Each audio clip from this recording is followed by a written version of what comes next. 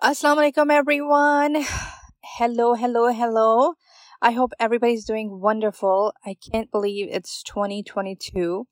In so many ways, it feels like the time has just kind of stopped. Like we're stuck in this pandemic and disconnected from everybody. And I still feel like we're at the point when I was just recording my podcast. I started middle of 2019. So within 6, 7 months, the pandemic started, early 2020. And I still remember sitting and, recording those podcasts and thinking, well, what's going to happen? What will the world look like in a year? Will we get sick? Who will get sick? How ill will our relatives, will our loved ones get?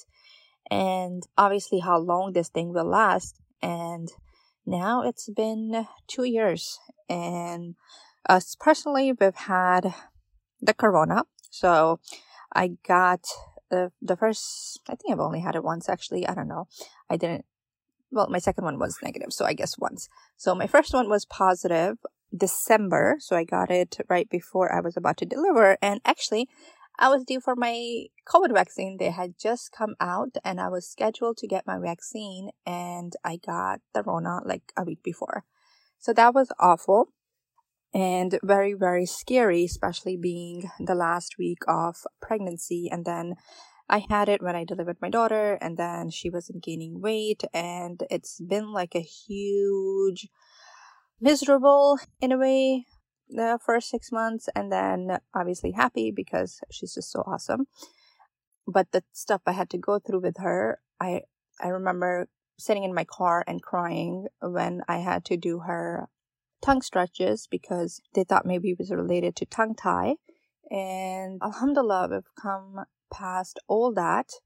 And then the second time, so I got the vaccine obviously soon after I came out of quarantine, and then I got boosted when the booster was available. And then my husband got corona again. I think it was like again in December this year. So it was like around the same, about a year later. So he tested positive, but we separated early on. He just stayed in his room and we tested everybody else. We stayed away from him, and alhamdulillah, everybody else's PCRs came back negative. So I don't think we've had it. But it's so scary. Like every time the kids are sick, every time they have a runny nose, every time they, vomit or diarrhea or something like that, it's just like in the back of the head, like, is it corona again? And what's going to happen? So, but if you think about it, all these viruses and all these bacteria, they've been part of our lives. Like we've never really existed without all this, right? So there was always a chance of kids getting sick and getting some virus and ending up at a hospital.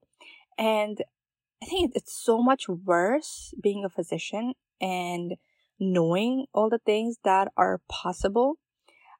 I really tell people that it's a miracle that we are all alive and healthy, given all the things that can go wrong. Like if you just look at our DNA, if you just look at these tiny gene sequences, and one thing goes missing, if one thing is out of order, then that's it. We're doomed. It's some sort of disease, like cystic fibrosis, or so many other diseases out there that are genetic and caused by a small mutation.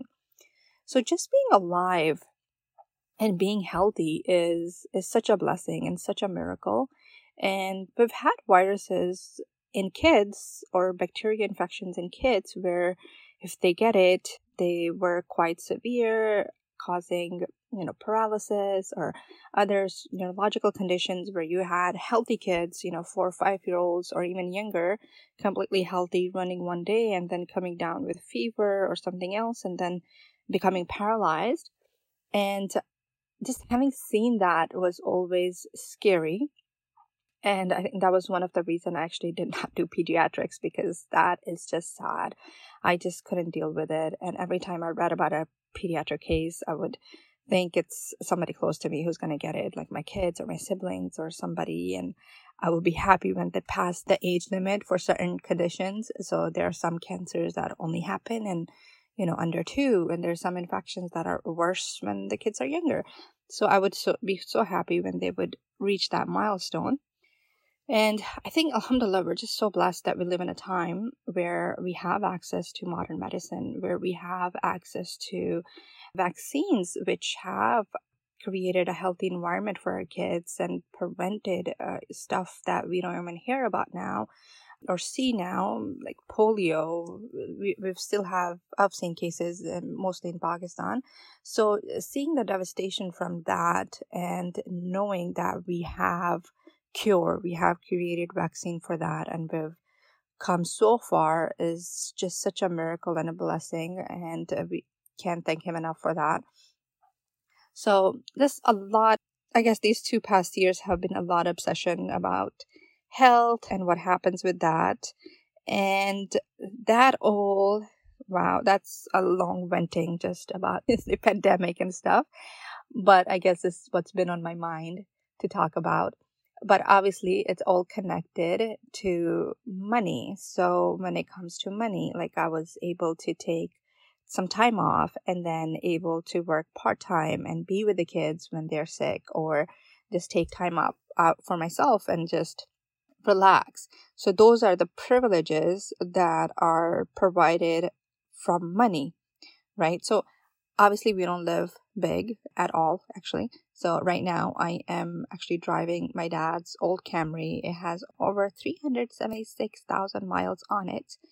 We had purchased a van this year, well, when we had the baby early 2020, all cash, and then Hurricane Ida hit and we lost all 3 cars to Hurricane Ida.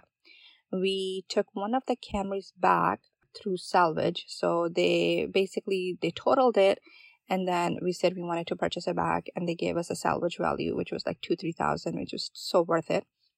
So that one car we kind of salvaged back from them, but 2 of them were lost.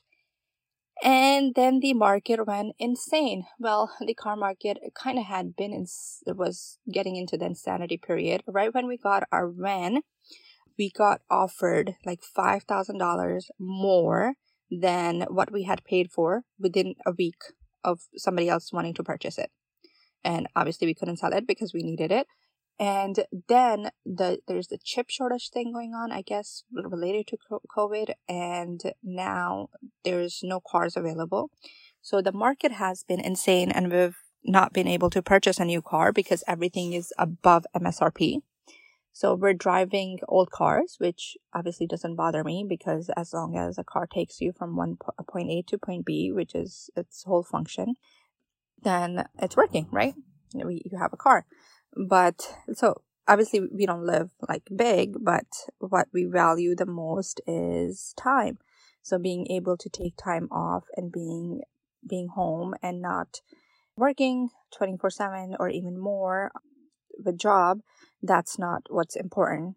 And there have been so many studies where they've interviewed people when they're dying, and they've asked them, what is something that they would have done different? And nobody really answered that I wish I had worked more. So having money doesn't mean that somebody's living in a huge mansion and they're driving a huge car and they're wearing branded clothes and they're wearing, branded shoes and everything. It just means being wealthy in a true sense is being comfortable where you are and where you can appreciate the things that really matter, such as our health and our relationships. So talking about money, the car market is obviously insane right now. And then the stock market has done amazingly well so far. So we had the small dip in early 2020, and then it bounced back and it was just up and up again. And now, so I don't follow the stock market too closely, right? Because there's no point of checking the stock market. Stock market is a long-term investment. So we don't want to go with the hype of it going down and selling our stocks, or purchasing our stocks when it's going up. It should be just a process that you invest when you have money, and you just forget about it and you don't panic when it's going down, right? So I don't follow it closely, like every day checking where it's at. But it was going down, right, recently, and now we think that it may be going towards recession, and this may last longer because things have really changed. I guess the impact of COVID took a couple of years to reach here. So initially, I think government has just printed so much money and was handing out so much money earlier on, and so many people were able to do okay because they were getting the money. And now a lot of those things are going to change, especially as more people start taking the vaccine and as things start opening up, and it's gonna look different. I think the world is gonna look different than where it was, and especially for the next couple of years, we're gonna feel the impact of COVID, and we're not gonna be able to take off our masks, and we're not gonna be able to really be out there and be who we were before 2020. And that will be felt economy wise too. And especially we've had like the longest run of the bull market. So I don't like to time things, and we don't know when the bear market is gonna come, and we don't know how low it's gonna go. But you can in stock market, you can really expect to see your investments being cut in half. So even more. So the Great Depression happened, and so many of the stocks lost more than 60, 70, even higher percentage of value, and they can be expected.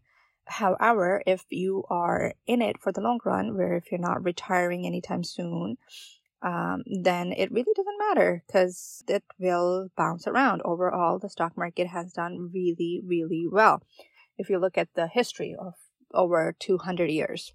So that is still availability, and I actually hoping to invest more if it goes low, because that's like buying stocks at a cheap price. But obviously, you always want to have your emergency funds available, so you don't have to sell any of your investments at a low price if you don't have a good emergency fund. So having said all that, there has been a lot of changes, even though I've been kind of MIA.